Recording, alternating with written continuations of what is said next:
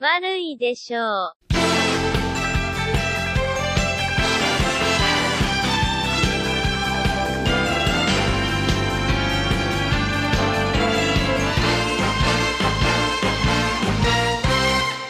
Greetings, ladies, gentlemen, and NBs. Welcome, friends.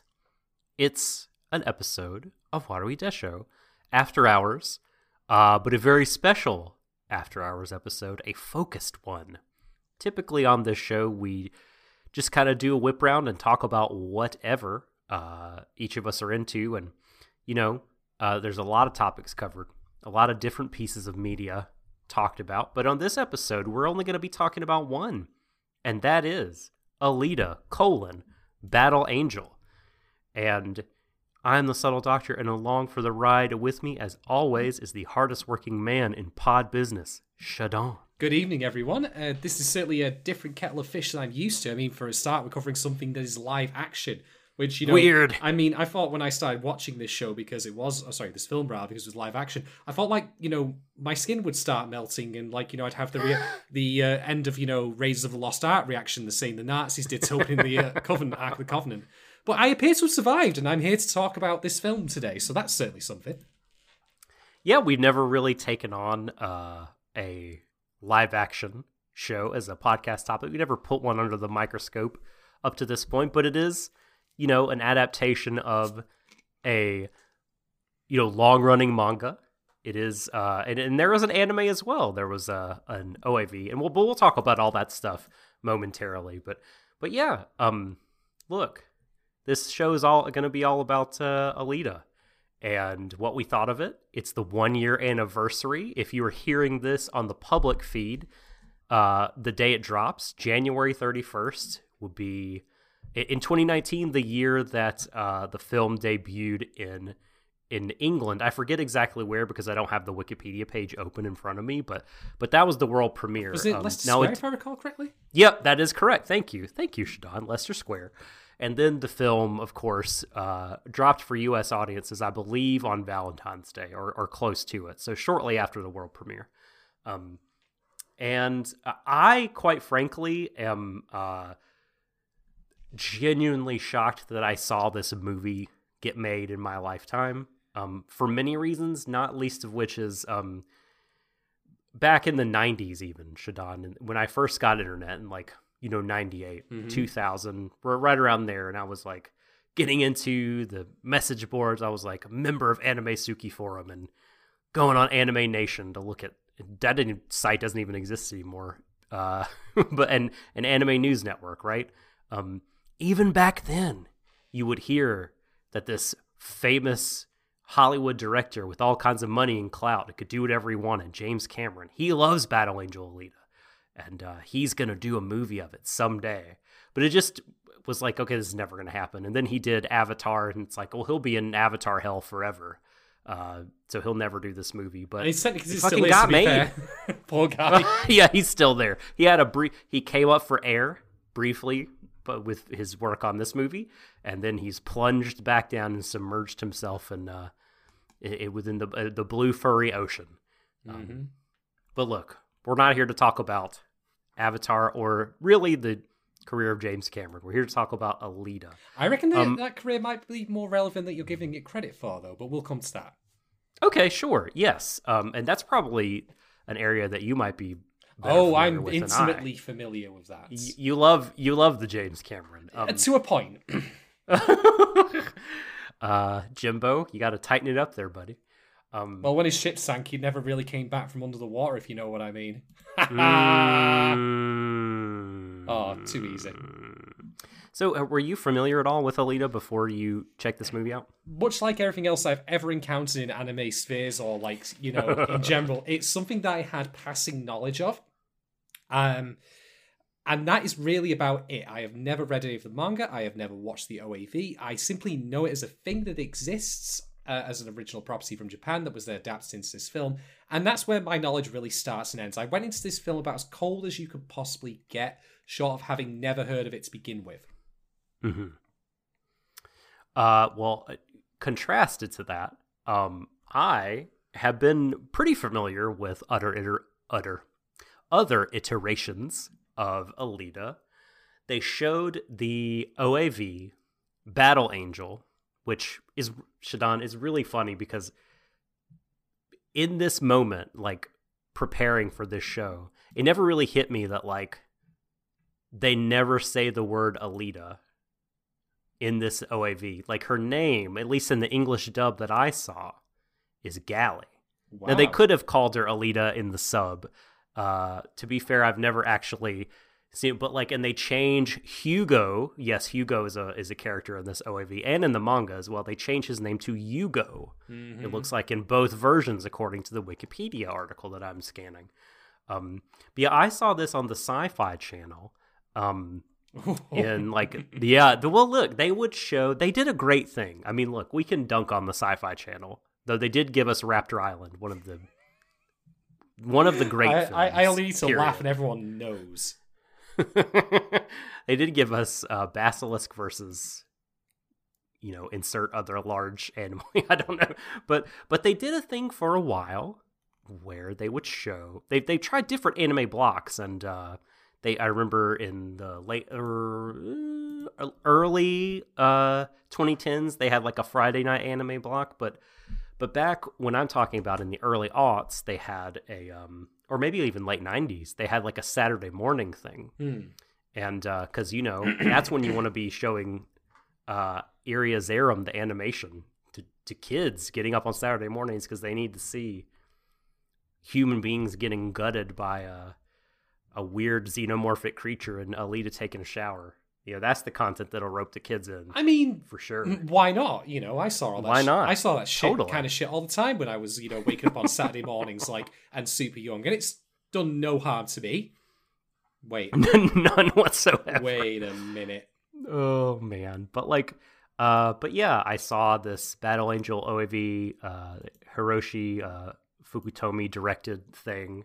Rintaro supervised this. I didn't know that. Rintaro, he directed the 70s Space Pirate Captain Harlock TV show, which is great. And some other weird-ass shit, but Rintaro's a divisive guy when it comes to his... But we should talk about Rintaro another time. Anyway, so I saw Battle Angel as a kid, and I was just like, what the fuck, man? I'm not really feeling this. It's very sad. It's a very grim story, and also it just kind of ends without a lot of resolution.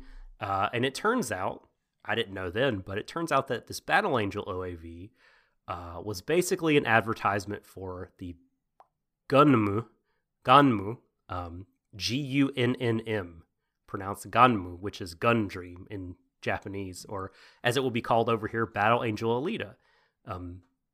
As an advertisement for that manga, a much longer manga, of which the OAV is only like the first chapter. I mean, not chapter, sorry, the first volume, maybe two.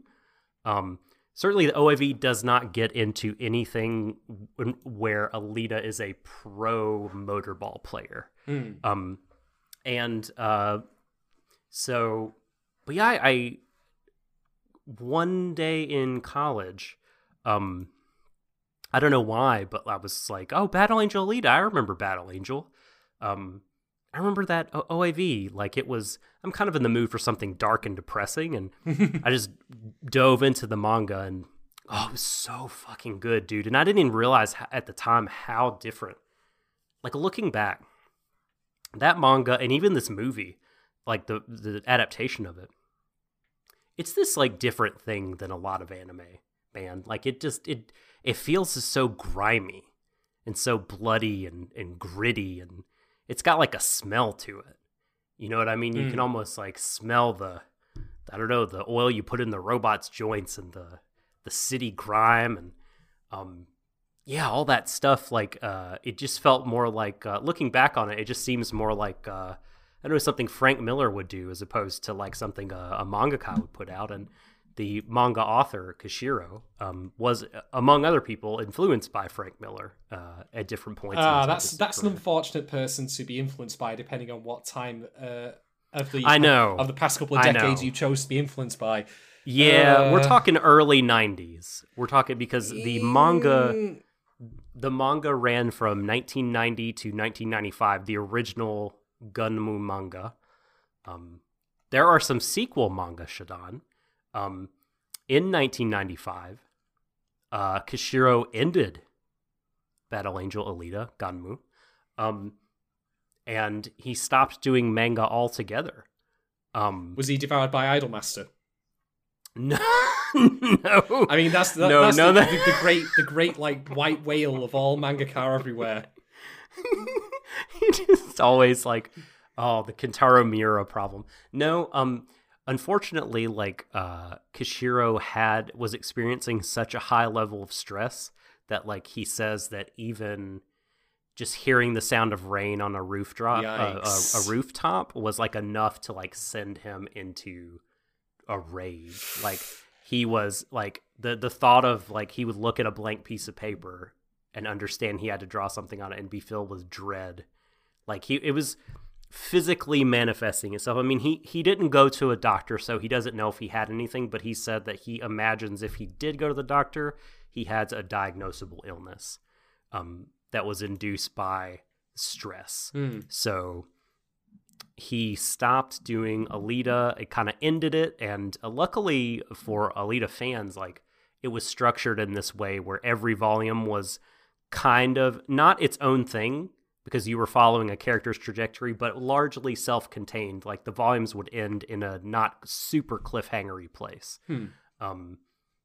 And so when he ended it, you know, it was like not the most dissatisfying thing ever. And it was running in Business Jump, a magazine for older, like 30-something men. So he didn't want to make a long serialized thing. But then once he got better in, I believe around like the year 2000, he started up, no, actually it is 2000. I see. It had two different runnings. I was confused by the dates. He started up Battle Angel Alita Last Order, which is the sequel that takes place in space. And then he did also Battle Angel Alita Mars Chronicle, which is still running currently. So Kishiro, something he started back then. Wow. Still working on it to this day. That is impressive. Among other projects. Yeah. Well, I'm glad he's better anyway, if nothing else. Like, you know, it's the point where he was able to take that up again. That is definitely good for him. Totally. So, and I don't know if Cameron saw the OAV or not, but he certainly loved the manga, right? And it influenced like Dark Angel, you know, stuff that he worked on. And like, he was super into it, like I said, and had been saying for years that he was going to make it. But luckily, Robert Rodriguez came along, and so he directed this 2019 film, and Cameron produced and I believe wrote it. And I don't know really too much about the production history itself of the movie. This podcast is mainly going to be about our analysis of the movie and our reactions to it, much more than it is about kind of the behind the scenes of the films. Yeah. I will add, though, just from my perspective, I am surprised that this film got made. Not because, again, of anything about the material inherently in of itself, because I don't know anything about it, but rather because, well, I apologize. I make this comparison not because I want to compare the franchises that I'm about to mention as a whole, but just the Hollywood history, or rather their history in Hollywood. You recall the Ghost in the Shell live action adaptation from 2017? I wish I didn't. That did not end well.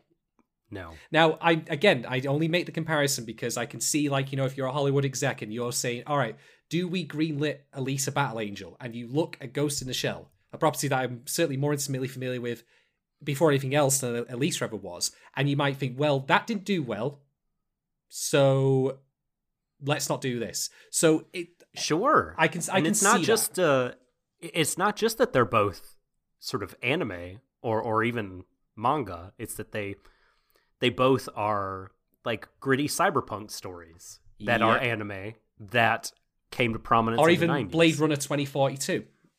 Amazing film, but not a commercial success.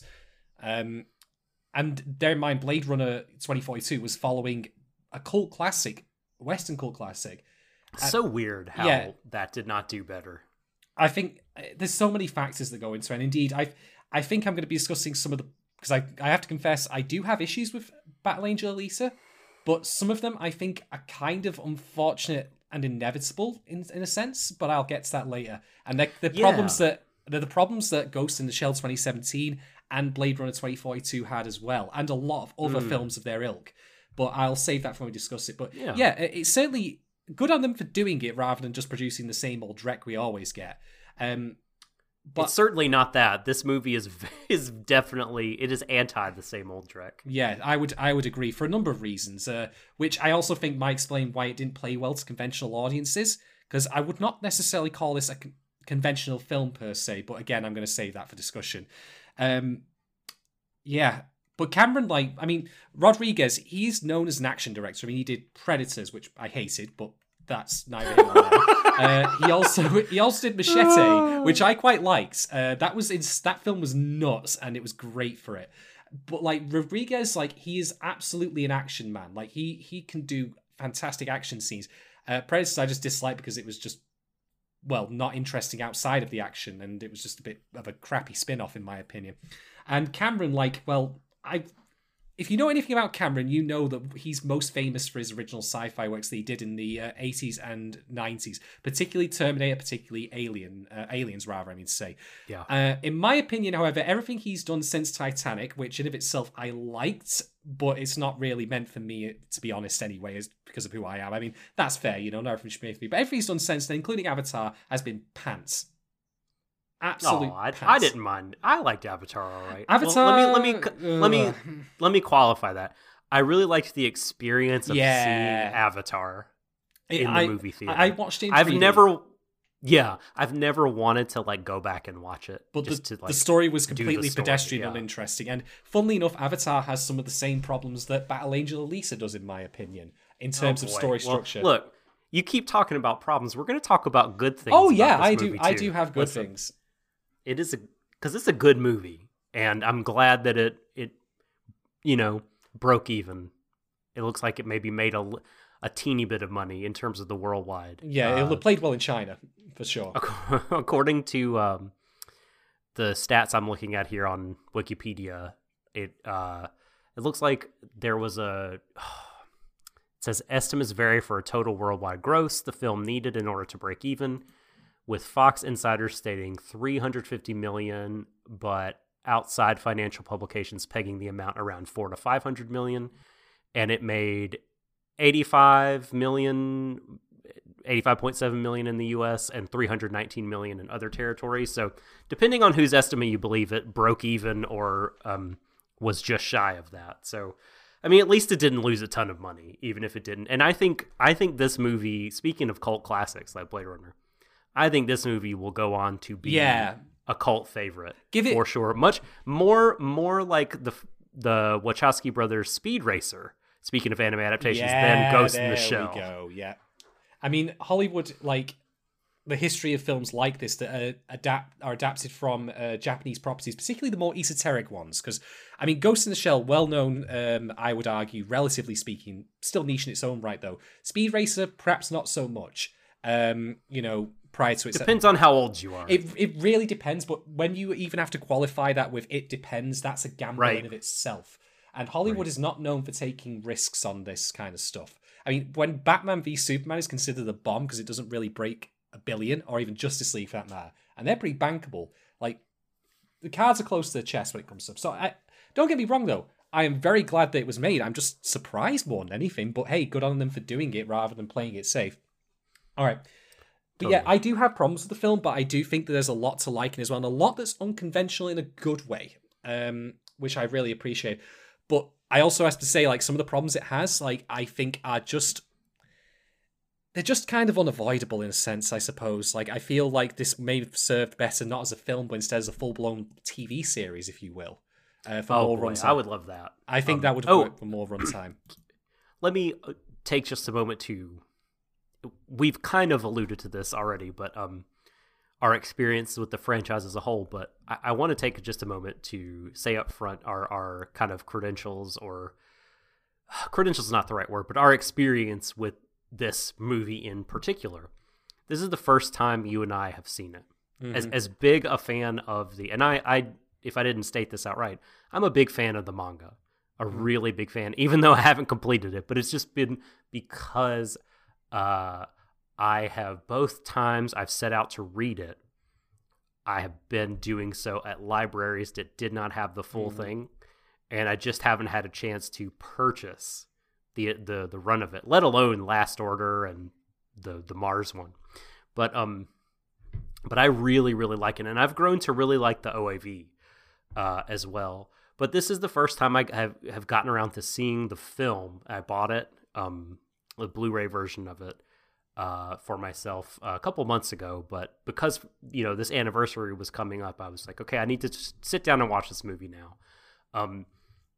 We're both going to be coming at this from the perspective of two people who've just seen it for the first time, rather than two people revisiting something that they're intimately familiar with.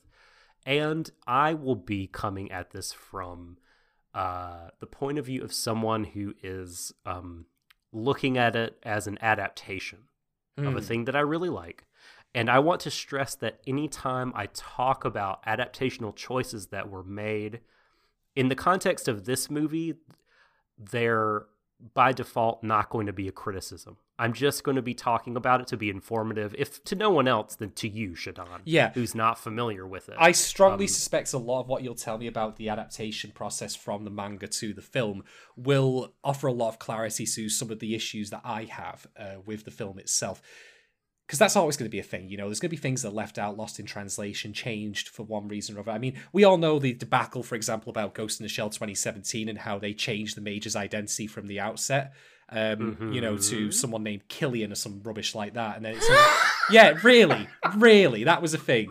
To hand wave away the fact that it was ScarJo playing the Major. By the way, I just want to point one quick thing out.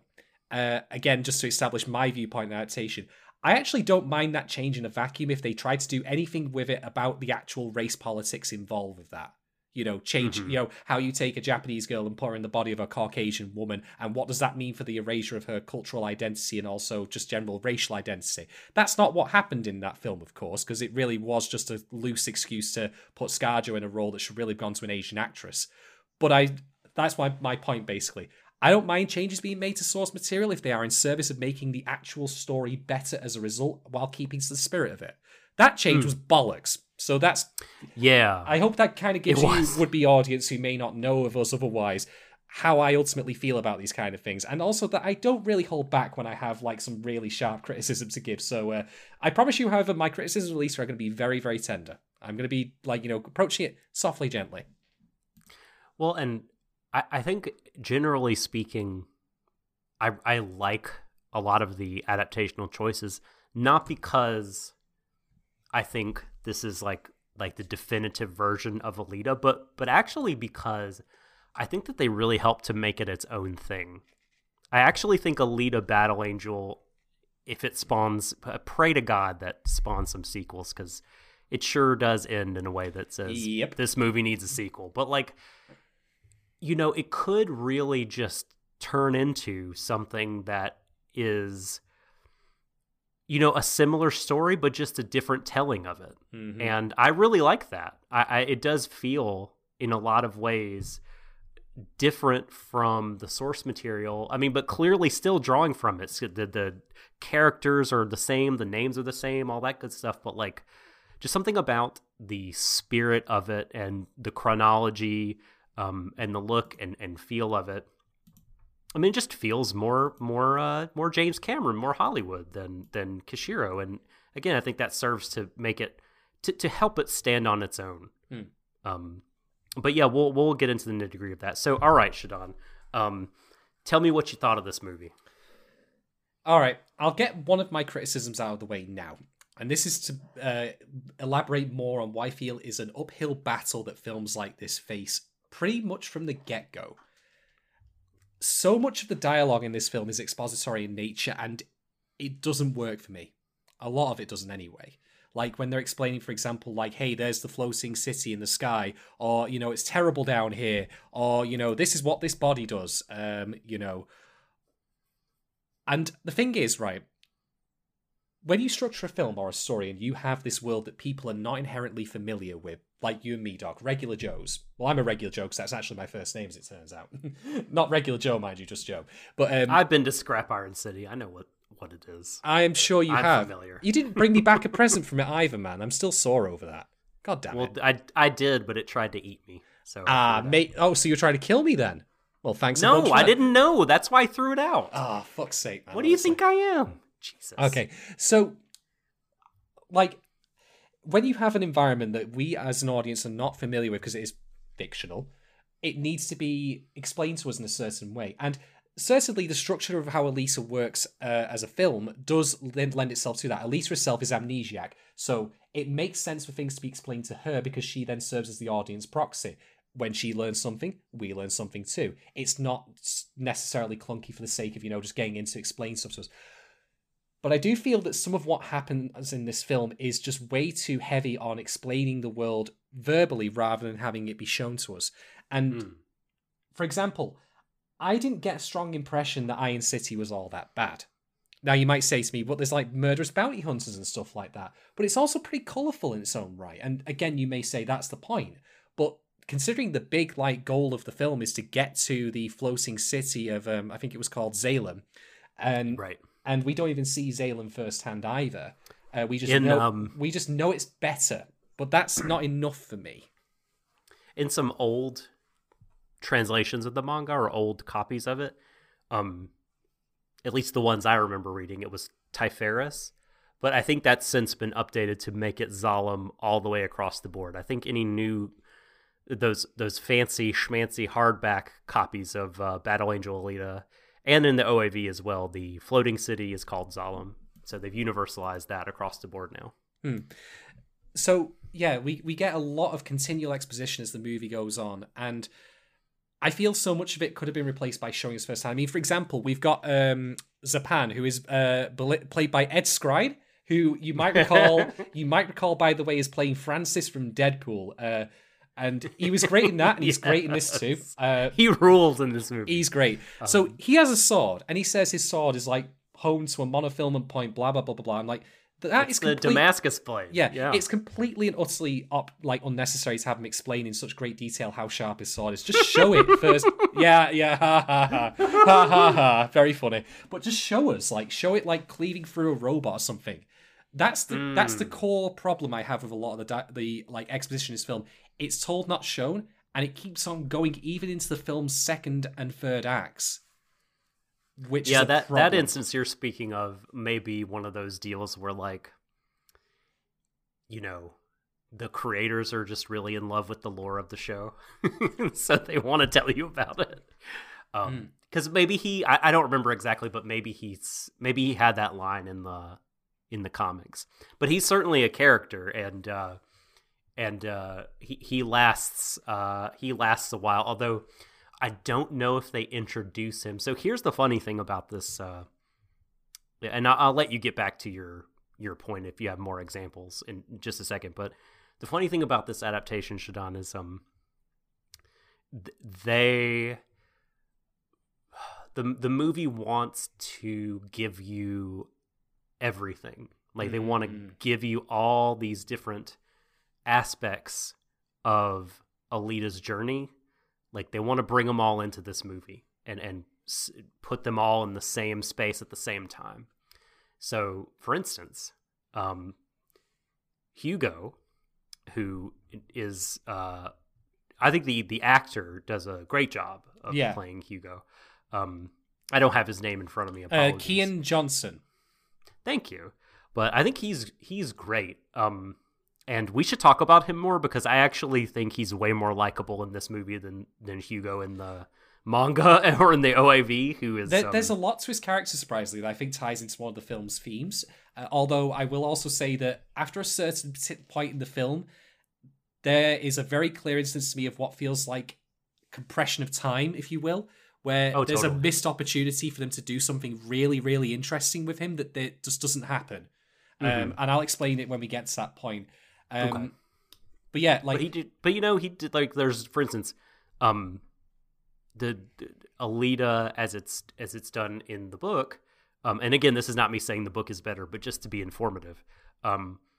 Motorball is not a thing until after Hugo's death. Spoilers. Ah.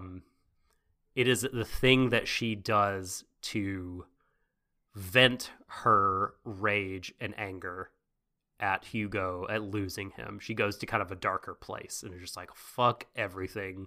I'm going to be a pro motorball player and cut the fuck out of some cyborgs. It's awesome. And like the whole business about the whole bit about her being number 99 and being part of this army that was trying to take down Nova, Desti Nova, by the way, full name. Great name, Desti Nova.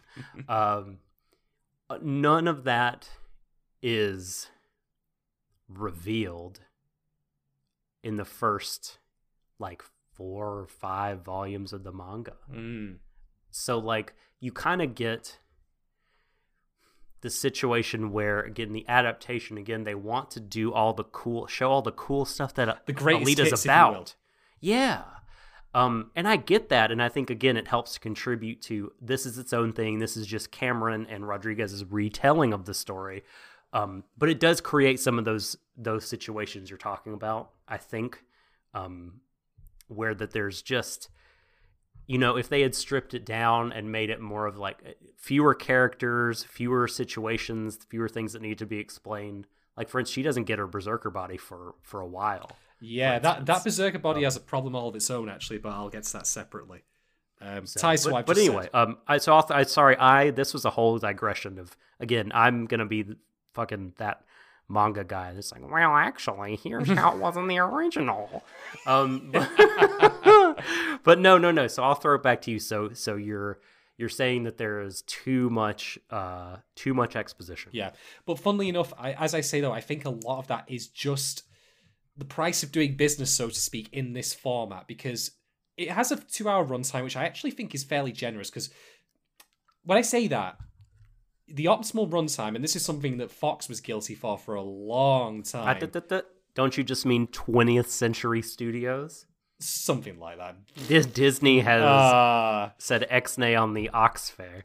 Aye, that they have. But this was like back when Fox were one of the biggest studios, just like in the turn of the first of the millennium. They were kind of guilty of making their films deliberately 90 minutes long maximum so they could optimize getting as many viewings in theaters as possible in a given day. Huh. The longer a film runs, the less times you can show it in a given day. And this that's is just math. Yeah, that's just math. So any film that's over 90 minutes is already blessed with an extra amount of runtime. And yet I think Alita could have had a little bit more. Because there's particular things, especially in the ending section of the film, the third act, that I feel should have expanded on. Hugo being one of them, particularly his time after he gets a cyborg body, because it feels like we go from him getting that to him then dying in such a short amount of time. And I feel it's a real missed opportunity for his character as someone who previously lived stealing cyborg parts to now be a full cyborg and to have that moment where he could have reflected on that. That could have been really, really powerful, I think. But that doesn't happen. I think that would... It does not. That's really interesting. I think, and we can talk about Hugo if you want to from here, but I think him immediately trying to climb the garbage cables or garbage chutes to Zalem fits with what they've done with the character. Oh, and again, the original... what the original did with the character as well in terms of... it makes sense. I'm not disagreeing with the manner of his death, but rather my disagreement is just that we go simply from him returning from death to dying so quickly that there's no time to... Oh, that's what I mean, though. Well, not just that he died, but I think it makes sense that he hurt, he gets up off the operating table and he's... because he has lived his entire life and put everything of himself into... I'm going to get to Zalem. I'm going to work hard enough to buy my way up there. And he wakes up from this surgery to the realization that oh fuck, now I'm a criminal. I can't get up there that way anymore. Yeah. I mean, I really can't get up there. So he does this irrational thing of trying to climb up the garbage chute out of desperation. Yeah. Immediately. But when I say it happens so quickly, I'm not talking in terms of just him doing it as soon as he gets off table. But I'm talking in terms of film time. Like, there is not really a lot of time in terms of the film between where he leaves the table and then goes to do that to allow the change that's happened to him to sink in. It's too rushed, in my opinion. Mm-hmm. From a narrative perspective. Not that it doesn't make sense for his character, but that we're literally going way too fast to allow this big change to him to sink in. Like, I think the first time we see him actually on his feet is on that cable. After it happens, I'm like, no, whoa, slow down. Can we have just a little bit of time to let this change soak in? It doesn't have to be like anything more than like 2 minutes with Alita, like, and then he can go do that. Mm. I'm not saying we have an extended like full 30 minutes of him doing shit in the body, but just something. But yeah, I think that this is a function, unfortunately, of the film's runtime, that it has to do this kind of exposition in order to get things established, that were it a full-blown TV show or a manga or an OAV, it could do more organically.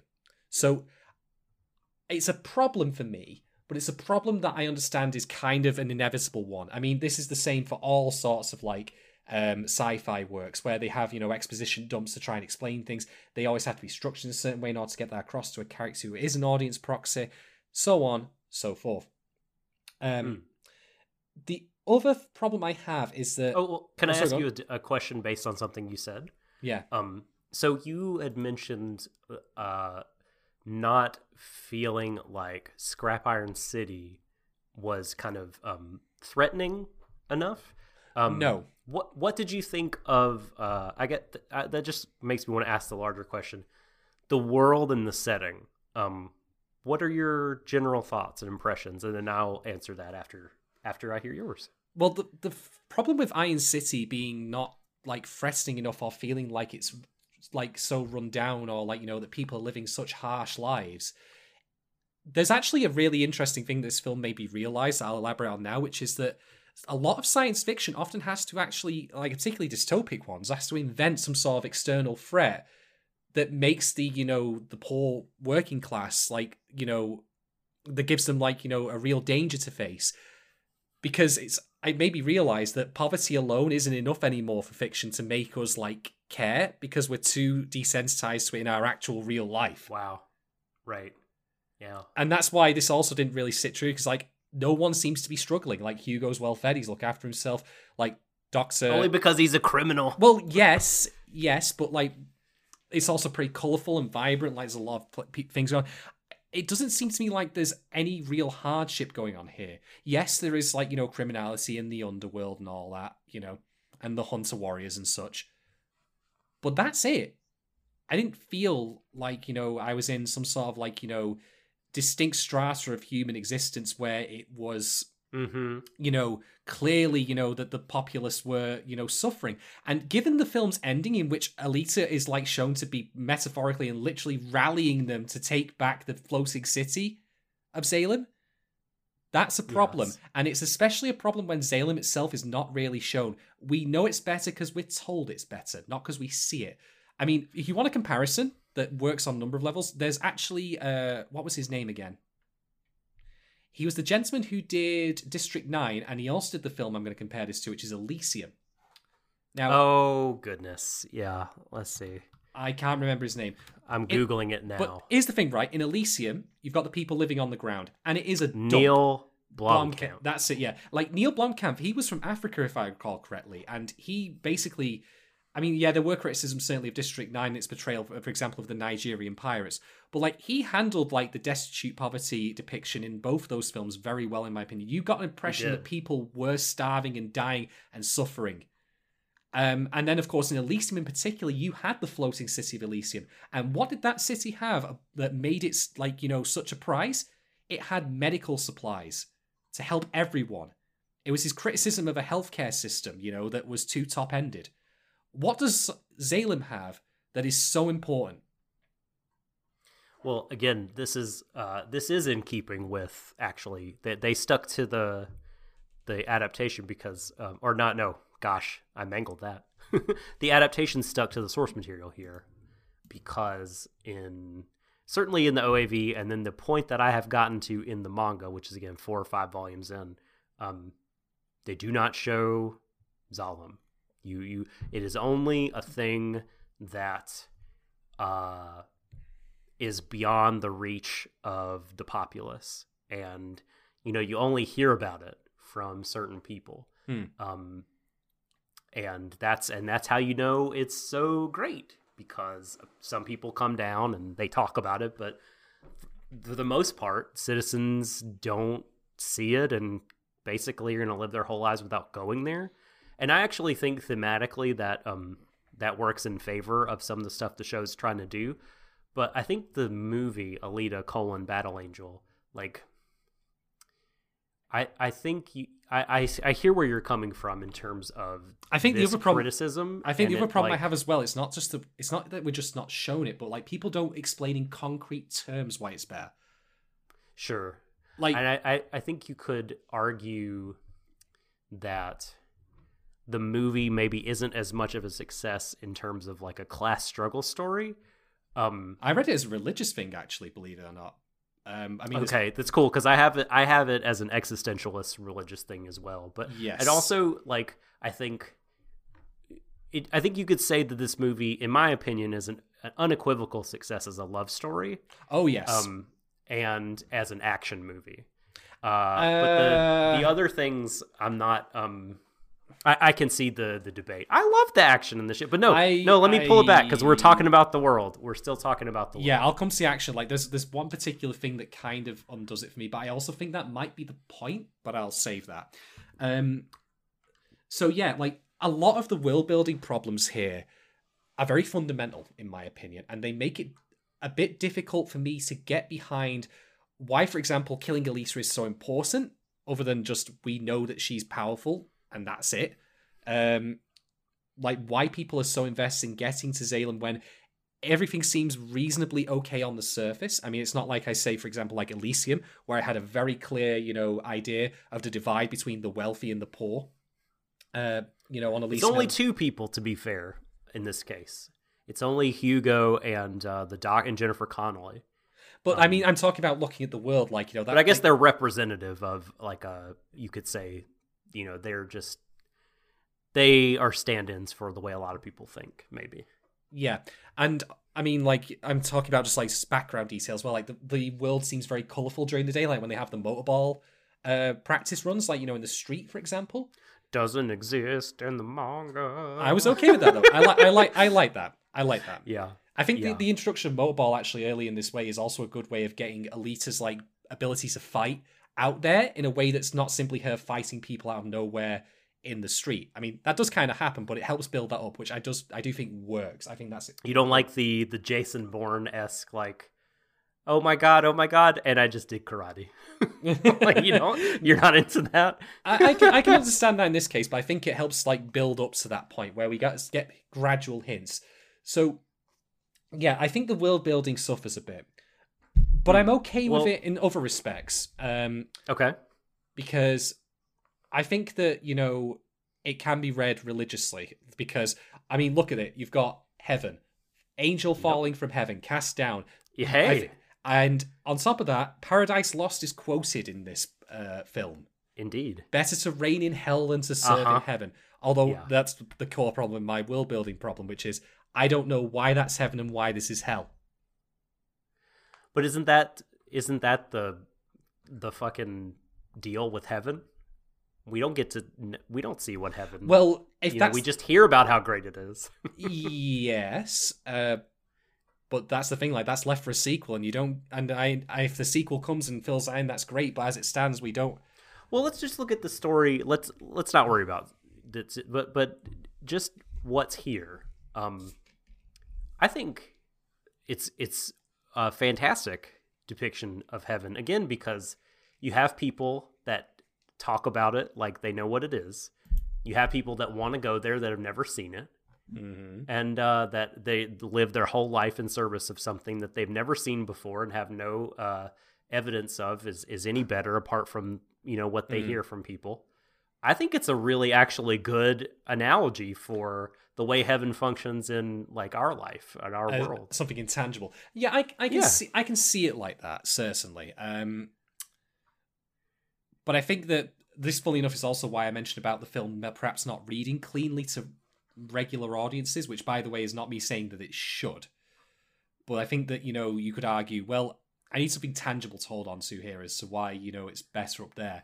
And the thing is, again, I'm not saying that we need concrete proof necessarily, but take Hugo, for example. If Hugo said, hey, I live on down here? I live on rat meat. You know what they got up there? Banquets for all the, all around. Roast hog, all that kind of stuff.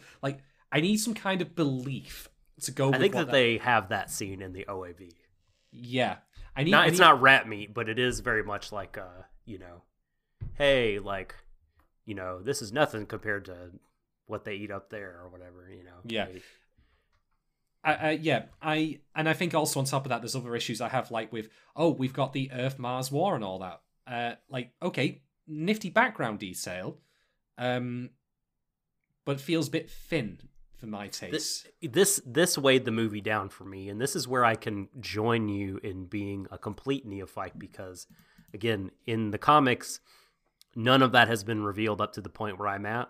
So I think that while it does play into the idea of Alita needing to discover or rediscover her history and who she was to move forward in a way that is fulfilling to her and feels authentic. A lot of that detail, I don't know, it did kind of weigh the movie down a little bit. For instance, when they go in the fucking forest and the waterfall, what does the fucking green forest do? I thought I don't know, Scrap Iron City, I don't recall, and again, maybe this is just part of the universe I haven't gotten to, but it sort of feels like the point of Battle Angel Alita is the setting is such a huge part of it, and the fact that they lived in a bombed out United States of America where it's all kind of wasteland feels sort of important. But it's pretty verdant outside. It's pretty business as usual. Yeah. It was I was like, where are they going? This is unfamiliar, because again, one of the things I really liked about it was just how urban and gritty it was, and even that outside of the very urban environments in Scrap Iron City, it just was very barren and dirty, and that no greenery, very destitute, and I really like that. But as far as the world itself, I think this is an adaptational choice that I see where you're coming from. It doesn't feel as dangerous as the way I kind of liked it feeling in the comics, but because it really did feel that way. It's oh my God, don't go out the door. There are horrible people here, and there are horrible people in the Cameron Alita as well. Yeah, I will. That will cut you up, but I like the brightness of the world too. I mean, I think it's a nice change. It's an interest. It makes it visually really interesting. Mm-hmm. I will say this, there are elements of the world building that I actually really, really like, though. For example, the bed that Elisa sleeps in with all the toys in the background for the the doctor's dead daughter. Mm-hmm. That's your visual clue that he hasn't gone over it, because he must have left that all in place and never actually taken them out after his daughter's passing. Along with the fact that he has the body, that's good stuff. That tells me something. And by the way, that is in sharp contrast to the discussion he has with, Christoph Waltz has with Jennifer Connelly about how they lost the daughter and then go over. I'm like, oh God. That was a bit flatline for me, I must say. Which bit? Where they have Ito said, I'm over it, you should get over it as well? Yeah, I felt that scene went a bit flat for me. I don't feel it got the emotion across properly that otherwise is expressed. And the thing is, these are great actors. Christoph Waltz, amazing actor. He's great in everything he touches, as far as I'm concerned. And he's great in this. Don't get me wrong. I didn't love him in this. I think he's solid, but I also think that he's not the right choice for the role he's playing. I can't really, for example, get behind him swinging around a rocket-driven hammer. It looked odd. Yeah, we needed someone who was a muscle man. You're a bounty hunter, really? We need someone who's a muscle man, but the problem is he fits the Doctor thing very well. And I'm not criticizing him having the hunter warrior role at all. In fact, that's part of the film's theme, I would argue. But I think I think like him doing the Doctor role, great, but he's not fit as a physical action guy, swinging that hammer around. I mean, he's supposed to be taking out cyborgs along the lines of Grishka and like that, but when we see him fight them, he gets decimated quickly. And yet every time, like he's had before, he's like meant to be doing it so easy. I'm like, it doesn't quite work. I don't know. Grishka, aka Gears of War man, aka Jackie Earl Haley of Watchmen fame and other things.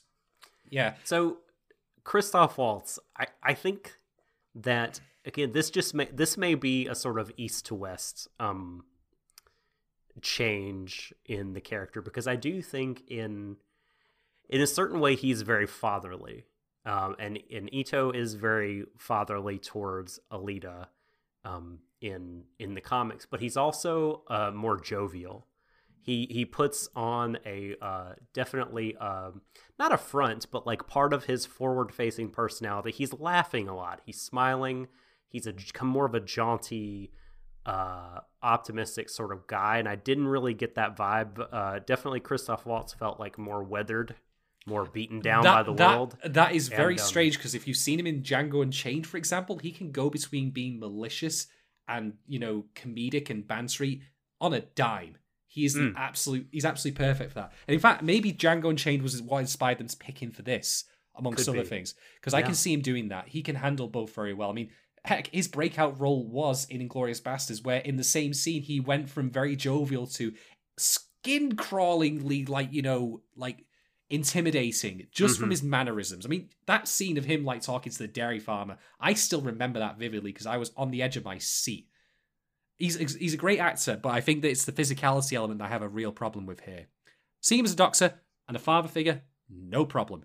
Seeing him as a guy wielding that hammer, not so much. All right, I'm going to mention one other thing about the Willbilly here and this ties into the action, but again, this might be the point.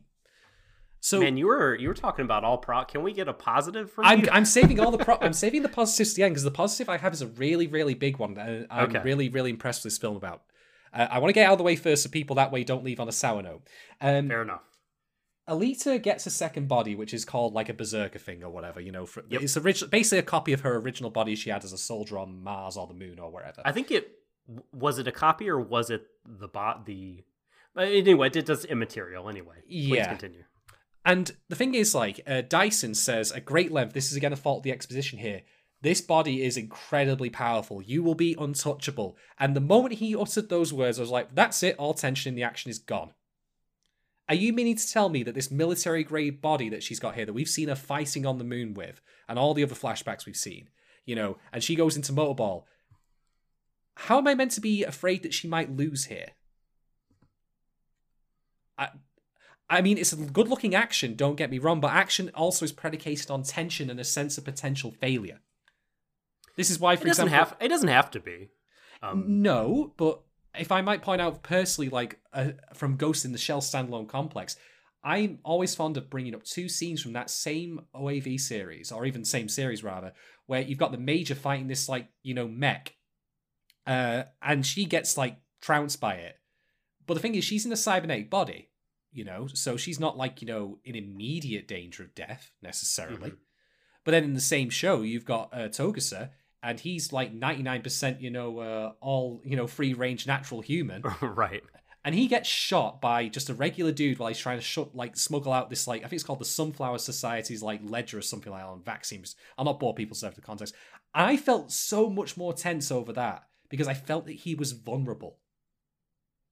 Like, you can make great action, like, you know, I mean, like The Raid, for example, is certainly one of them that will come to mind on Mad Max Fury Road. But I think that, you know, like, if you're going to explain ahead of time how powerful this body is in Alita's case, I mean, it looks good, don't get me wrong, but I didn't feel much of a response to it as a result of that, which I think is a problem. Well, so... But there's a scene later on, for example, when Grishka, like, attacks her in the office, you know, and wounds her in the hip, and it heals pretty quickly. Now, I'm actually okay with that for reasons I'll get to when I get to the positives. But I also think that's why I'm saying that maybe it's the point that this body is that powerful. Yeah, doesn't it break? No, she just gets wounded, like, in the hip. That's right. The original body breaks. And then, but in Motorball, you know, Ito says, don't break this body because I can't rebuild it. So and granted that happens after the fact of a lot of the shit that you're talking about, but I think we're meant to see it as an upgrade, but not as a god mode. At least and that's how it's treated in the comics as well. Yeah, it felt too god mode for me though, but again, that might be the point. Sure. It is fun, in my opinion, though, sometimes when you have a protagonist that's been held down, to see them obtain something of such power where they can kind of mow down all and sundry before them. It can be cathartic. Does it not also seem telling to you, though, that scene had to be intercut with Hugo being attacked by... Oh, God, I've forgotten his name now, because I'm terrible with names, I apologize. Being attacked by Zapin, though. Like, that's the tension in that particular, running, like, 15 minutes or so of screen time. Because... Well, there's no tension of Lisa losing the motorball battle because we've just been told at great length by Dyson that this body is incredible. Right. That's a problem for me. We need to treat threats we need to take threats seriously, in my opinion, for them to work. And the thing is, like, Rodriguez is great action. Don't get me wrong. That scene looked great. It was a good looking action scene. Yeah, because it was like a fuck you. Not Nova. Why can I not think of his name? Oh, the power broker who owns Motorball. God damn it. I know his name. Why can I not think of it? Vector. What's his name? Vector. It was basically like a fuck you, Vector.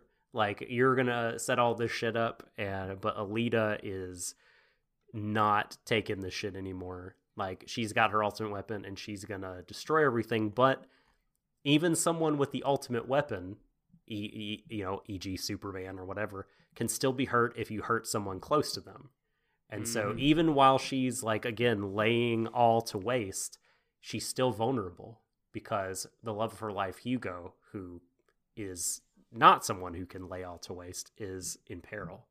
Yes, but Vector's plan, though, was just to simply have him murdered in Motorball. Not like the thing that's happening in Japan is completely and utterly separate. Oh, and I that's know. Why and that's why I didn't feel fucked. And that's why I didn't feel so much towards that. But again, could be the point, which I'll say for a moment. So, insofar as my criticisms go, I think that's really about it. I think that the character stuff for me mostly works. I think Dyson's daughter dying, was to me felt a bit hackneyed in just how I had a junkie come in and he literally lunges for her and then kills her in one go. I'm like, I don't even remember if this is in the original or not. That to me felt a bit much. I think you could have literally just cut that out and it would have actually been better for it. Just having one random junkie. I mean, it's not even I didn't get the impression, for example, that Dyson hated all cyborgs as a result of that. Like, if they fleshed out more, I might. No, he definitely doesn't. I that would have been something, but no, his daughter just died, and that's it, which is weird. But okay, no, that's why he became a bounty hunter. He wanted to murder that fool. Yes, with a rocket hammer. With a rocket hammer, no less. Yeah, that you're right. You're absolutely right. But it just felt like it happened so quickly, and we only see her the once, and then that's kind of it. Sure. It felt a bit rushed again, and again, function of time. Totally. Like this film's got a lot of balls to juggle, and I think that the ones that should spend the most time juggling, it actually succeeds at. So trust me when I say agree. that I'm getting these out of the way now, because I don't want to be too critical. Even though I spent a lot of time talking critically about it. All right, I'll pass over to you now, Doc. Okay, so let's just talk about the characters, because we talked about the world a little bit, right? And some of our issues with it, but I think generally speaking, again, I really liked it visually. I think you could. I see the issues that you might have from a storytelling point of view with the world. And yeah, I had an issue with the fucking lush forest, but the characters, my favorite thing about the movie, I love Alita. I think she is tremendous. I love that they have allowed her to retain her girlish naivete and innocence, especially at the beginning of the story, as a contrast with the dog eat dog, so to speak, world that they live in, and that really helps. That's how she kind of gets swept up into Hugo's world, and that she's so kind of in love with him and her experiencing like the taste of an orange and her first love, her first motorball game. And if I may add as well, what I really liked, this is me now talking about something positive, brace yourselves. I love how subtly, I'm going to check the actress name, Rosa Salazar, like, starts betraying the arrogance that she feels when she starts, like, you know, intimidating the hunter warriors in the bar. Yeah. Like, it feels like a very natural progression of her, like, you know, becoming too confident with her skills and her body.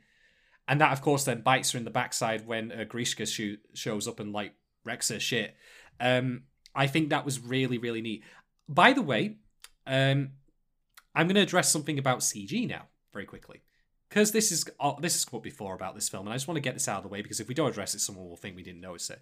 Yes, Elisa's got strange-looking eyes, because that's the affectation, you know, from the manga. we're over an hour in, and we're only now talking about the eyes. Yeah, and here's the thing, right?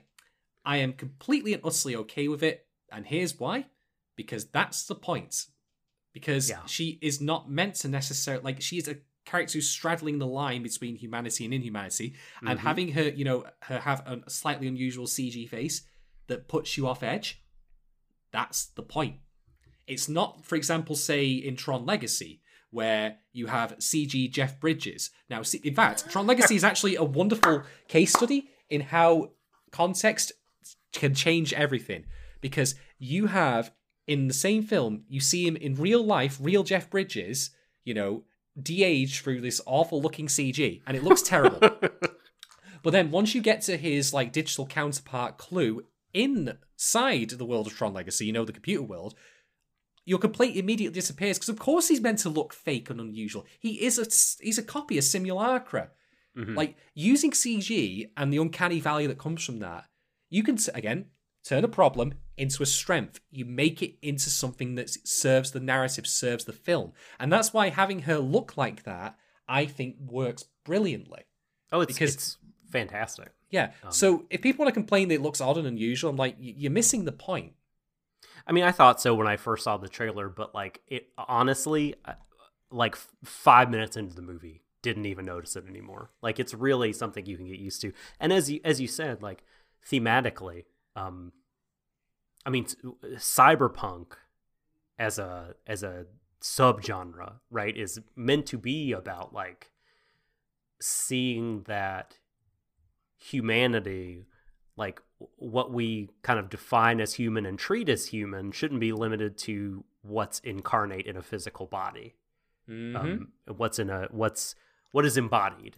Like, where does the man begin and the identity? Where does the machine begin and the man end? That kind of thing, you know? Yeah, I think that is totally like what is going on here. This the transhumanist philosophy here, because you know you have Hugo's buddy, who does not take kindly to Alita at all, just doesn't like her, the hard body he calls her, right? Because she's pretty much all cyborg except for her brain, and Alita kind of gets distressed by it, and like, don't you think it's weird, Hugo, that I'm not human or whatever? And what he says, that you're the most human person I know. Bam, that's it. That is like the heart of one of the points that the movie is trying to get at, for sure. And it's certainly that line itself. I'm glad you brought that up, because think of it in terms of Hugo's overall character. He's someone who, with no, you know, real conscience or concern, will strip the body parts from other cyborgs, and yet here he has one that he's very fond of. It's a hypocrisy that like awakens like his better nature and makes him realize what he's done wrong. Like, it reminds me again of that scene in the original Ghost in the Shell, which is my favorite scene in the entire film, where Basso, like, he's looking at the Major as she's getting undressed, you know, from the scuba dive, and he turns away. But the thing is, it's a synthetic body. It's not made of actual, like, man meat, you know? It's not, you know, got pheromones or anything like that. But it's because he sees her, like, stripping naked as her exposing herself in a spiritual sense, you know, as a sense of, as a privacy concern. And that's, you know, interesting that still remains even when all the human flesh, you know, the thing that people otherwise might be interested in, is stripped away. Yeah. And it's similar here. Yes, and I love that you brought up the bar scene and her kind of becoming, like, Alita feeling herself, right? where she Yes. thinks like, I can pretty much take on anybody. I can beat up Zapan. I can take out, all these other guys because I know Panzerkunst. I'm a great warrior, although I don't really fully understand my past. Like, I'm a badass. And then I love that, she's got she's brought down to earth by Grishka. And I honestly, like, part of the reason I really want the sequel to this movie is because I really love Alita who has lost. I love her post Hugo's death.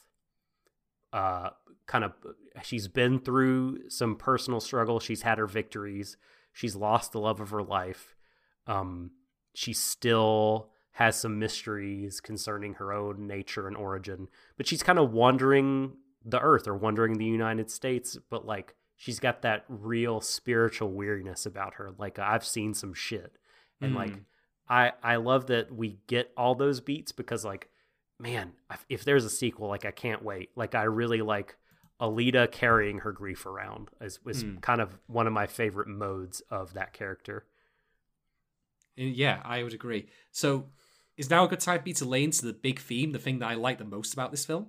Oh, do you want to talk about Hugo first? Oh, yeah, let's talk about Hugo. So you said, name, what's is it? Kian Johnson? Yeah, Kian Johnson. Yes, thank you. He's like super likable in this movie, unbelievably likable, and I'm so happy because if they just brought over wholesale the Hugo from the original stuff, like, I kind of hated him in some ways. I mean, I'm just like, Alita, what do you see in this asshole? It's like, because he, right up until the very end, like, he does not change his ways in terms of being someone who strips cyborg parts. Basically what happens is he and his boys get caught by a guy that is, I think it might even be Zapan, someone too powerful for them. And Alita comes to save the day, and it's just like, she's like, oh shit, I found you out. You're doing this crime. But he never has that same moment that he has in this movie where he says, I'm out. That's it. Like, I want to be a better person. Maybe in the original he has his kind of moment of salvation right before he dies, and certainly here, he says, thank you for saving me, right before he falls to his death. But I like the character here so much more. Like, he in the original, it seemed like he was interested in using her, that he saw her as kind of a fun distraction and maybe a way to, like, I don't know, again, to someone to use to get what he wanted somehow. But in this movie, like, I think it really does succeed as a love story because you could just tell he comes around and he really cares about her. And it's awesome. It's awesome. And that whole scene where she offers him her heart is like the greatest thing ever. It's like so cheesy. It's very schmaltzy, but I think, like, that is part of, like, her character, like, that naivety. She is a believable teenage girl, like, in that respect. Like, if you don't understand, like, literally this thing you have, it's a material object, like, it's something that she just feels she can give away, because it's, and then, indeed, that again points to, like, the difference between these kind of relations, which in itself is fascinating, like, when your whole body can be given away. Yeah. Also that Hugo is a part stripper, and she's literally giving him her heart, which is like the most powerful piece of equipment probably on the continent. Yeah, and it could power the city. Yeah, it is like the most expensive thing that he would ever salvage, and he's literally he didn't do it. He didn't do it. He didn't do it. No, which is also gives a really, really good lesson that I think a lot of people, probably myself included, could probably learn to take to heart, which is, don't give too much of yourself to others or all of it. Yeah, I think that's a very mature lesson, and I really like that. Yes, hard agree, and I just like the character as a good person caught up in something shitty, and I think the way he hit me in other versions of this story is, kind of a shitty person who was changed by or kind of started to come around because He they was met touched by an angel. this incredible person. Whereas here it really does seem like that he's a good guy and he's just caught up in it, and he just needed something to, like you said, show him hypocrisy of his ways, show him like that there's kind of a better way to live. And yet still, I think, he is not, that's not the end of the character arc. He's not totally simple, because he's still, and all, like, his dream is still to go to Zalem, not to settle down with Alita. And he doesn't realize that, like, again, like, this is where I think the existential themes of the story come in. Like, he's still obsessed with, like, something beyond the bounds of his own existence, right? Like what Zalem represents. Still obsessed with heaven, with the eternal. That's still everything to him, even after he dies and comes back. He's instead of getting up and making a life with Alita, he runs up Zalem, and he doesn't realize until it's far too late that his happiness, everything he could dream about having, all the good things, are right here in front of him. Like, better to reign in hell than to serve in heaven.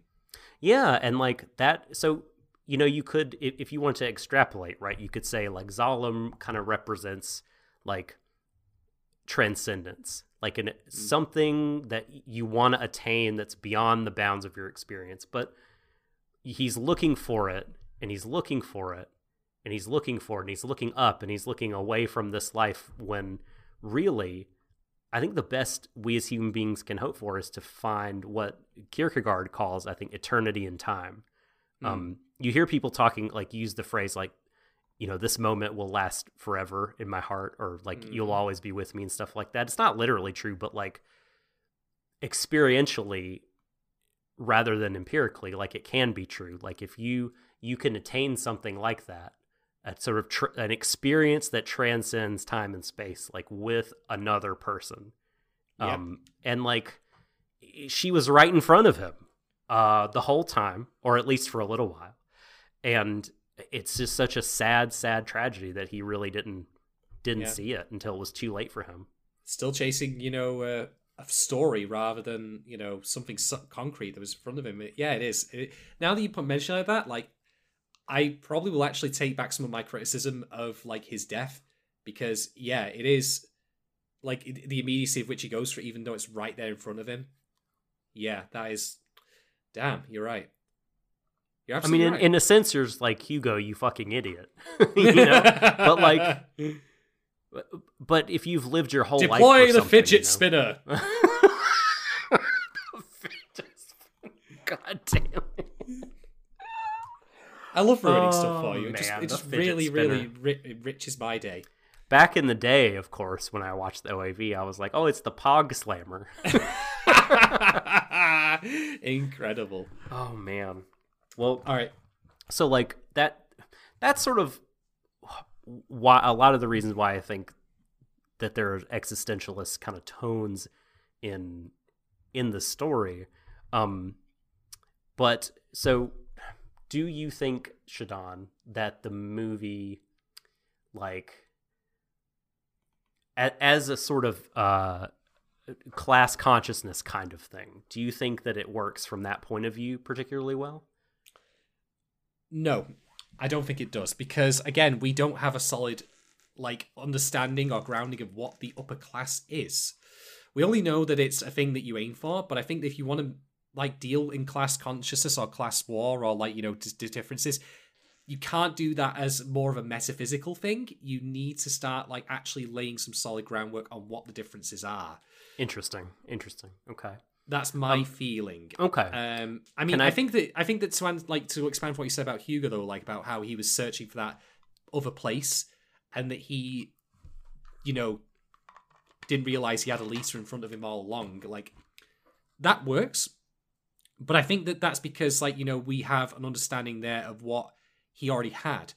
And I would be more willing to buy into the whole, class conscious thing if, again, I felt the world building of Iron City was more, like, fleshed out so I could understand exactly why it was so bad down there. Even if they were, going to have to go into that route that I mentioned before where they have like a plague of some description or, like something that's invented to go along with it because we're too like desensitized to poverty and like existing class discrepancy and all that.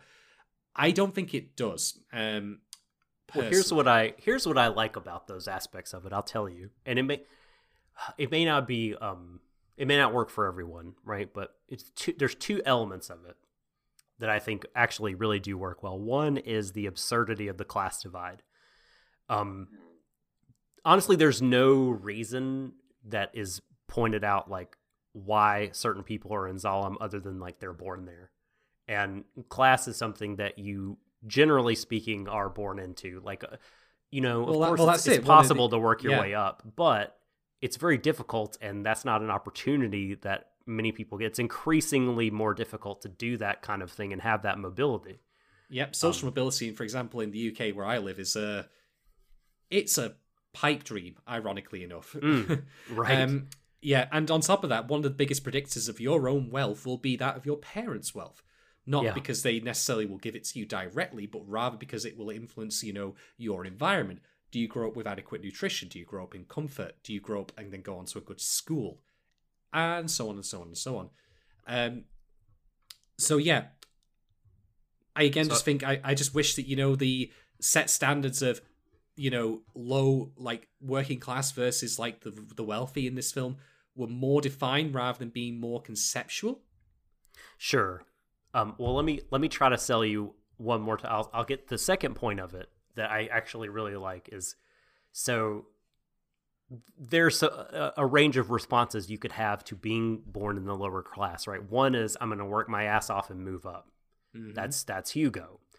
And in trying to do that, by legal and extra legal means, he is totally used up by the system that is designed to support the upper class at the expense of the working class. Everything, they leave policing, they leave everything like to like all the work to the laborers.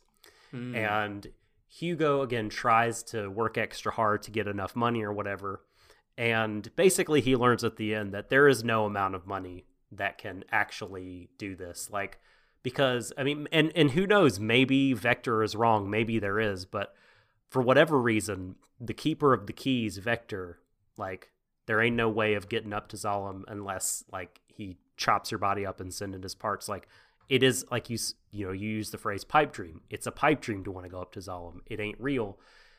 But he tried to do it the honest way and he was killed. And Alita's response, I think the correct response is like, okay then, no more fucking going up the ladder like a hardworking person. Let's tear the fucking system apart.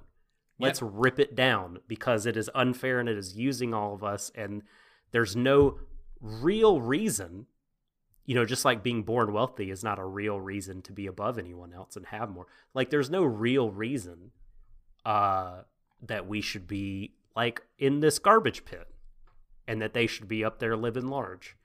And so let's mobilize and let's do a revolution. Let's do a revolution. Mm-hmm. And like, as the response to everything Zalem represents, I think that's the appropriate one. And I like that in the movie. And those two aspects of Alita Battle Angel class warfare works for me. Those work for me. Call of Duty modern class warfare. Exactly right. Yeah. Yes. Call of Duty fuck capitalism. Well, okay. I still don't feel it, but I will put this on the board, which is to say that the film does end with like Alita like figuratively starting a revolution. It isn't something like explicit, but you can see like all the people cheering for and her raising the sword up against Zon. Like, that's the intent. So if there is a sequel, that would be the thing they should lean into the most. I think that rather the story is more about something else that I'll get into in a moment, rather than being about class. Okay. That doesn't mean you can't talk about it, of course, but I don't think that either by intent or just by omission that was really what the film ended up going for me. All right, so now it's time for the big talking point. Let's talk about nature versus nurture. Your favorite theme. Oh, I love that. I really It's do. great. It's great. But here's the thing, right? It's very easy for a story like this where you have a character like, I mean, I'm thinking of, for example, the film Hannah, which also became an Amazon Prime series, about, okay, you have a girl. You take her into, like, you know, this super secret training program, and you turn her into an assassin or a soldier. And then, you know, you then have the after effects of that, which is, you know, that, oh, what a horrific and terrible thing that was done to them. You know, that they were trained against their will. I mean, this is Violet Evergarden, for example. I mean, you could, I'm sure that you and I could name 100 pieces of fiction that fit this mold. But what I think is actually to Elisa's credit that makes it go a little bit beyond this concept is it doesn't simply go that this happened was bad. Now, don't get me wrong, it is still bad in my opinion, but it never belabors the point. But rather, what the point it is making is that it is not the fact that Elisa was, like, trained to be an assassin that's a problem, but rather the problem is how does she then use those skills? It's okay for her to be a warrior. She embraces that. That's something she says herself. Like, you know, become the, I think in fact that was Dyson's words. Yep. You know, become the warrior you were meant to be. It's not a question of, like, you know, being taken away, you know, to learn how to fight, like that, you know, girls should never be warriors or anything, but rather the problem is that you are being made to fight for something that you don't believe in. And I really, really appreciate that element of the film, that Elisa in the end does not reject her warrior identity in favor of peace and quiet, but rather chooses to utilize it for something that she believes in for herself. That, I think, is a real strength of the film, that it's more complicated than this simply bad all around, but rather the good came out of it. Not saying that she should have really gone through it in the first place, but rather that, you know, it's never a question of what we know, like in terms of our skill set or the technology we use even. This is me going into the amorality of technology, which in itself is a big deal, but it's how we use it. It would be very easy, for example, to have this film like be the point where, hey, she puts on the berserker armor and suddenly she loses all her, like, built up humanity over the course of the film and just goes on a killing spree because, you know, it's all about, like, the body you wear. No, the film's better than that. And I think that is to its absolute credit. And that is true also of the other characters. Like, maybe not so much nature and nurture, maybe that's the wrong term. Oh, wait, but more the role... sorry? I'm so sorry. I need to... I will be right back. Just give me 2 seconds. Sure.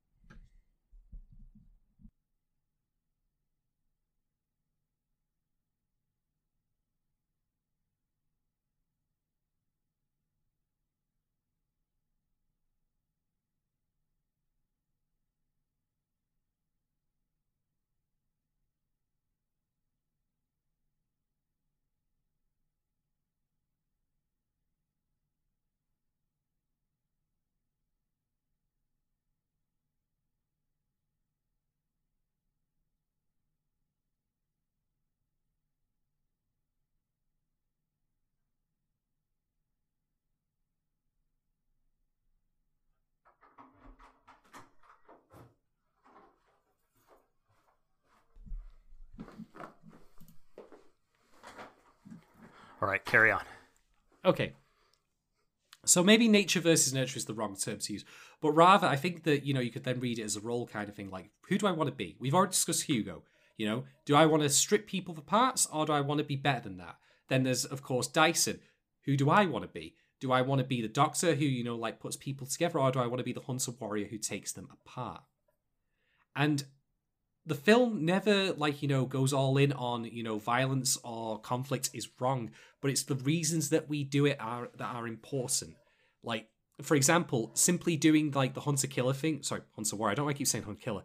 For Dr. Dyson, doing that as, a thing to soothe his, issues over his dead daughter, notwithstanding the film's relatively weak depiction of that, in my opinion. It is at least clear that that's not a good thing for him, whereas him actually doing it to help defend Alita... that's more when that skill set is worthwhile. Even Hugo's skill set with his bombs and stuff like that, he uses it to fight off Zapan and then help Alita out, on at least one occasion. That in of itself is also a good thing. It's not a question, of what we know or what technology we have, what parts we have, etc. that matters. It's how we use them that's important, and we use them to help and better other people. And I think that's really, really good on the film's part. Yeah, I agree. I agree wholeheartedly. I think that is absolutely there. I think, it kind of goes along with the whole notion of cyborgs and cybernetics, right? That you can kind of build your identity, build who you want to be. We'll take Zapan as an example. Right? Oh, he certainly worked very hard on that. I'm surprised he didn't do the full PC case building thing and start putting LEDs in. Do you reckon he's water cooled? Oh my god. I actually was a little bit sad that he met his end in the way he did, because I think at least twice in the comics, Alita believes she's killed him, and he just comes back for her. He becomes completely obsessed with stalking her. So he's the Bando of this film. No, that's right. I suppose he is, but I like him far more than I ever liked. Bando became a cyborg in Elfen Lied. I'm just saying, motherfucker. Oh, God. Okay. Gosh, now by introducing Bando, you've thrown off my whole train of thought. Yeah, but okay. So what do you think? So we have this notion of kind of choosing, your destiny, right? Moving forward in a way that you feel best expresses who you are. What did you make of Alita's seeming to say, well, to do that, you have to reckon with your own personal history? Because it seems like, her kind of, she really, really needs to find out who she was. She's very, and that's quite, normal, I think, if you're an amnesiac. But yeah, I think before she really is able to take steps forward in her life, it seems like she has to be able to really understand the full context of who she is and kind of what she did before she can authentically move forward. Do you think that this is just this is just the Alita character, or do you think this is a part of the message? It can go either way, to be honest. I think that it depends how you want to see it philosophically, because you could argue that, Alita does well for herself before she even learns a fraction of her true identity. The only thing, in fact, you could argue this is maybe a weakness of the film, that we don't get more details on the relation she had to the other soldiers, for example. Because the thing that shines through from her memory first and foremost is her combat ability, the Panzer, whatever it was that you mentioned. Not so much Panzerkunst, that's it, yeah. But not so much the memories of individual soldiers that she worked with. So maybe that should have actually been fleshed out more now I think about it, to try and get into what you're saying there. But it depends on how you want to view it. You can either have the philosophical argument that you must know who you were originally, so then reject it or accept it, or you can just go on anyway with who you are regardless. Yeah, I kind of like that more. I like the latter more in some ways. I would agree. I don't know. the thing is though, like, I don't think, again, like, to talk about the class divide, like, but also in this case, I don't think we get a strong enough sense of who Elisa was prior to, the memory loss. Mm-hmm. This is, I suspect, something the sequel would have elaborated on. To truly make a comparison between where she was then and where she is now. Mm-hmm. So I don't feel equipped necessarily to answer that based on the material the film gives us, because she always seems like a good person regardless. And indeed, this is also then tied into the nature of the Mars, Earth conflict, which is, why was it happening? Which side was in the right and which side was in the wrong? Were both in the wrong even, Were there no, there's no good people in war? Like, what were her viewpoints on it? So yeah, I feel and she doesn't know that. You know what I mean? At least I don't think she does. Yeah. So I don't know, to be quite honest, how to feel about that. Yeah. Because I don't think the film elaborates on it sufficiently for me to have a perspective on it. But I acknowledge that, again, this is, like I said, with many of the film's problems, you are on a very, very tight time frame here to get everything in that you need to do so. And I wonder, again, if this would have been better as a TV show. I think regarding who is in the right, I think we're given enough information broadly like that. I mean, you can infer, that because the floating cities exist in the first place. But again, that is tied into my complaints about the weakness of how that is displayed. It feels, again, like more this, like the whole Mars, Earth War thing is just background to explain why she was fighting to begin with. Which I feel, if in turn you were planning on making this into a trilogy, you probably could have dropped the actual Mars context entirely. Have the second act be about the rediscovery of everything, but I guess I guess they wanted to tie that to the physically her being connected to the Berserker body, and I think you probably needed that in this movie. I don't know. Okay. What are your did you have any other specific points, or do you want to talk overall final thoughts? I'm otherwise good. I don't think I have much else to add. I mean, okay, I'll say this, again, just to go back to the visuals. Okay, Iron City didn't feel intimidating or dangerous or dirty or decrepit, but it still looked good.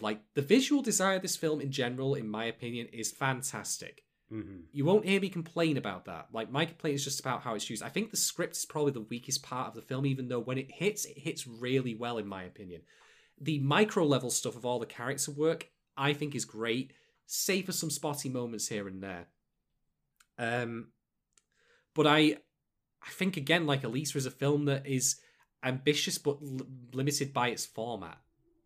That's my that's my takeaway from that. Where I might not say, I might say, for example, this didn't work for me. But I'm not saying it didn't work for me because, oh God, I hated it. What we presented was garbage. But rather because I think it was a film just too deeply constrained by, Hollywood, by time, and by also, I think, going too far to try and please fans as well. Now, could be. Yeah. I again admit I don't know anything about the original material, but I get the impression from what you said about it being a greatest hits, that they were trying to put in a lot of references to lore and such that certainly would appeal to the fan base, but doesn't also really feel conducive to the flow of the film. I think it's almost like they didn't believe they would get a sequel, but that despite leaving the opportunity, the need for one, so that fans could cry out for one, definitely. But they were probably, it feels in some ways like they were like, okay, but we probably won't get one, and we should do the whole moon thing. No. Yeah, I would agree. Talk about Motorball. Do the Motorball part, because the Motorball parts. This is a thing I want. Is if you like this movie, definitely read Ganmu, the Battle Angel Alita manga, because it is stupendous. This movie has a spirit all its own, but it is clearly the manga is its ancestor. I was worried when it's oh, good, a PG-13, Hollywood Battle Angel Alita movie. This is going to feel really sanitized. But really, really didn't. Like, there was plenty of cyborgs getting cut up. Yeah. All that, like, the when you're a teenager, you're like, oh, this fucking badass gore, like people like ripping cyborg spines out, like all that shit is in the movie, and that is part of what, like, that's part of the flavor of it for me. Part of why I like it is that gritty, gory, nonsense. And it's, in a movie where, like, death rollerball is a thing, you kind of need that, in my opinion, and they have it, and it's great. I wish that she would have kept the blood under her eyes the whole time, because, like, I feel like in the does that, I can't remember if that goes away in the manga or not. It's on there for a while. Maybe she replaces it with paint when she's a motorball. But there are these, like, the art in it is incredible, especially, like, I don't know, some of the chapter ending and chapter opening shots just look superb, and it's so good. But getting away from that, Alita: Battle Angel, the Rodriguez Cameron film, I think is great. It's a great movie all on its own. It is a great advertisement for the manga, but again, I think it does enough to distinguish itself and become a distinct thing apart from it, where you don't have to be like, well, if I want the full Alita experience, I need to, like, I don't think you necessarily have to do that. Like, and this could become kind of its own universe, its own sort of take on the Alita story. It does enough that's different, and it looks spectacular. And I love the karate fighting.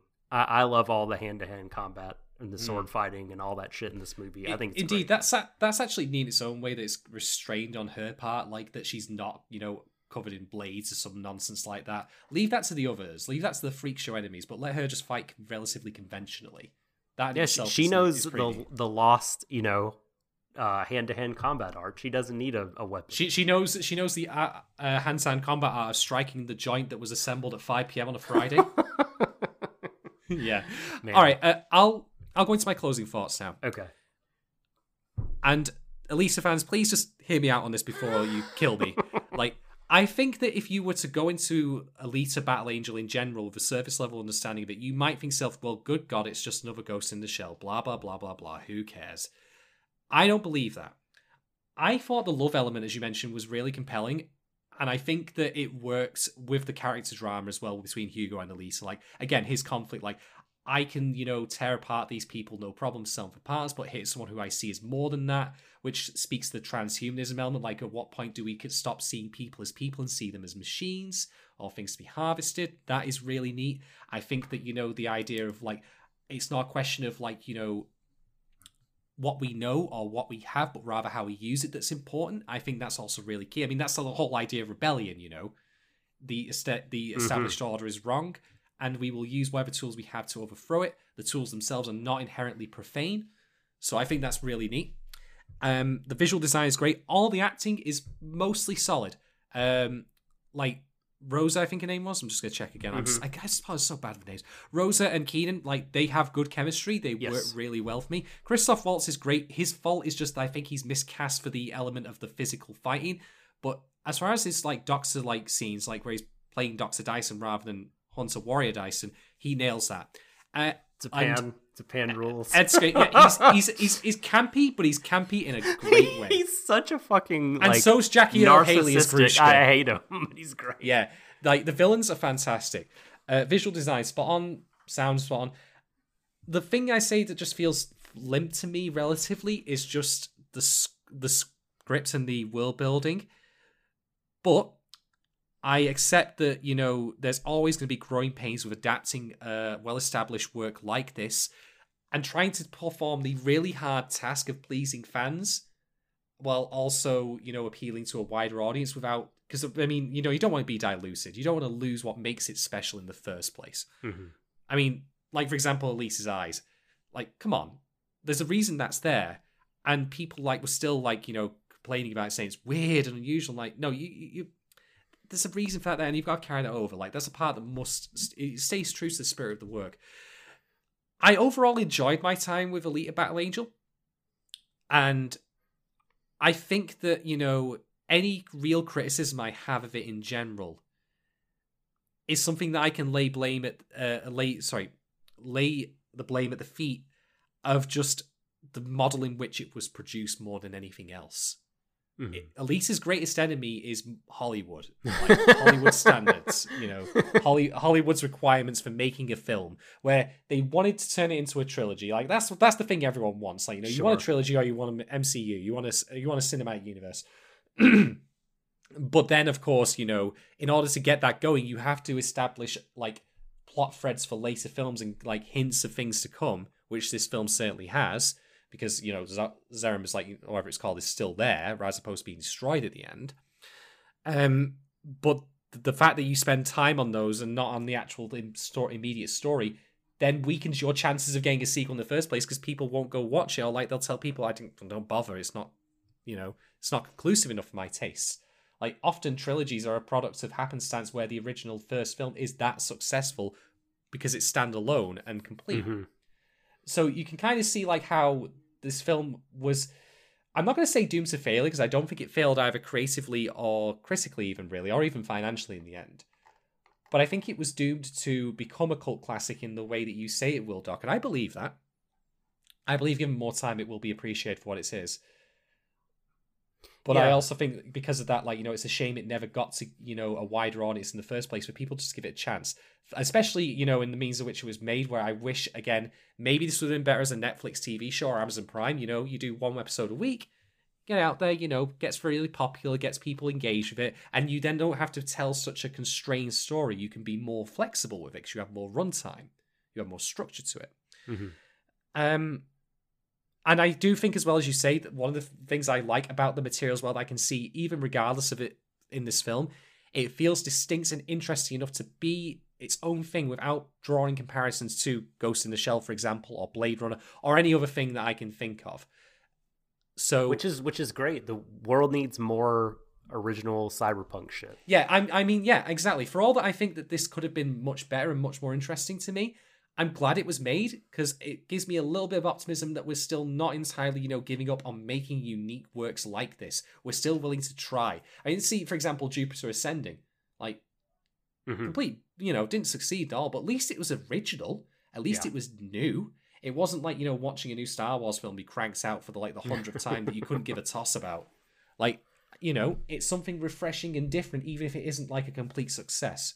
And in fact, that's why I probably end up describing Elysium in the end as my final summary. It's an incomplete success. I think that's very fair. I mean, setting aside all the love and nostalgia that I have for the franchise as a whole, I think that's a fair way to look at the movie. And but I think, I still can love things with flaws, and I recognize that this is a flawed film, but I still... Well, that's how you put it with me. Right. Yeah, there you go. You have no flaw, Shadon. You are without flaw, unlike Alita: Battle Angel. But flawed though it may be, it is a thing that I still really, really, really love. I love it. I think it was a better Terminator film than Terminator Genesis anyway. God, that was a pile of dog shit. Tremendous movie. Jennifer Connelly in it, great. She's a boyhood crush of mine, so find it hard to criticize her stuff. But no, okay, so the movie, I love it thematically. I think it kept a lot of the great things I love about the Alita setting and the themes, and of course the characters, and again that hyper violent, dirty grittiness, but made it its own in a way that I really appreciate a lot. And I think, again, if you love the manga, you should see this movie, and if you love this movie, you should read the manga. They both, I think, complement each other quite well. And this is thankfully not one of those situations where, a lot of times when a manga gets turned into an anime, it's like, well, I've read or seen the one, and the adaptation is so slavish that I don't really have to see the other. I'll just pick up where it leaves off. But this one you could go through it again. I do get the impression that my complaints would fall away in face of the actual manga. again, it's a function of its creation and conception in that particular system. So, but I enjoyed my time with it. I enjoyed talking with you about it as well, Doc. Oh yeah, this was fantastic. And hey, if you enjoyed us talking about a thing, then consider becoming our patron. If you head on over to patreon.com/waruideshou, that's WARUIDESHOU, you can sign up. We have 3 budget-friendly tiers, different rewards like Discord access and roles. We got the ability to vote in polls to find out, or to help decide, rather, what we're going to cover anime-wise. Access to shows, early access, exclusive access to different content we make, all sorts of things. So do check that out. But if you're not able to financially support us, you could always just hit the old subscribe button on Apple Podcasts, Spotify, Anchor, YouTube, SoundCloud. We're everywhere. You can reach us on Twitter at waruideshou, or you can talk to us individually. Shadon, where are you? I'm at Shaden1010 on Twitter. Feel free to ask me about anything and everything. And I am at The Subtle Doctor, no spaces, no caps necessary, on Twitter. That's just The Subtle Doctor. You don't have to actually type the words The Subtle Doctor, no spaces, no caps. Yes, that would be... Yeah, don't go on that Twitter account. That's some depraved shit. Jesus. Please. NSFW. NSF anything. Stay away. But yeah, that's going to do it for this very special edition of our After Hours show. For those of you who are... patrons, we love you and appreciate you. Thanks, and thanks for listening, everybody. Thanks for joining us for Alita Hours. It has been Alita loving hours, but now they must end. So from Shadon, I am the Subtle Doctor. We are Waruideshou, and embrace each other, everyone, to the ends of the universe. Good night.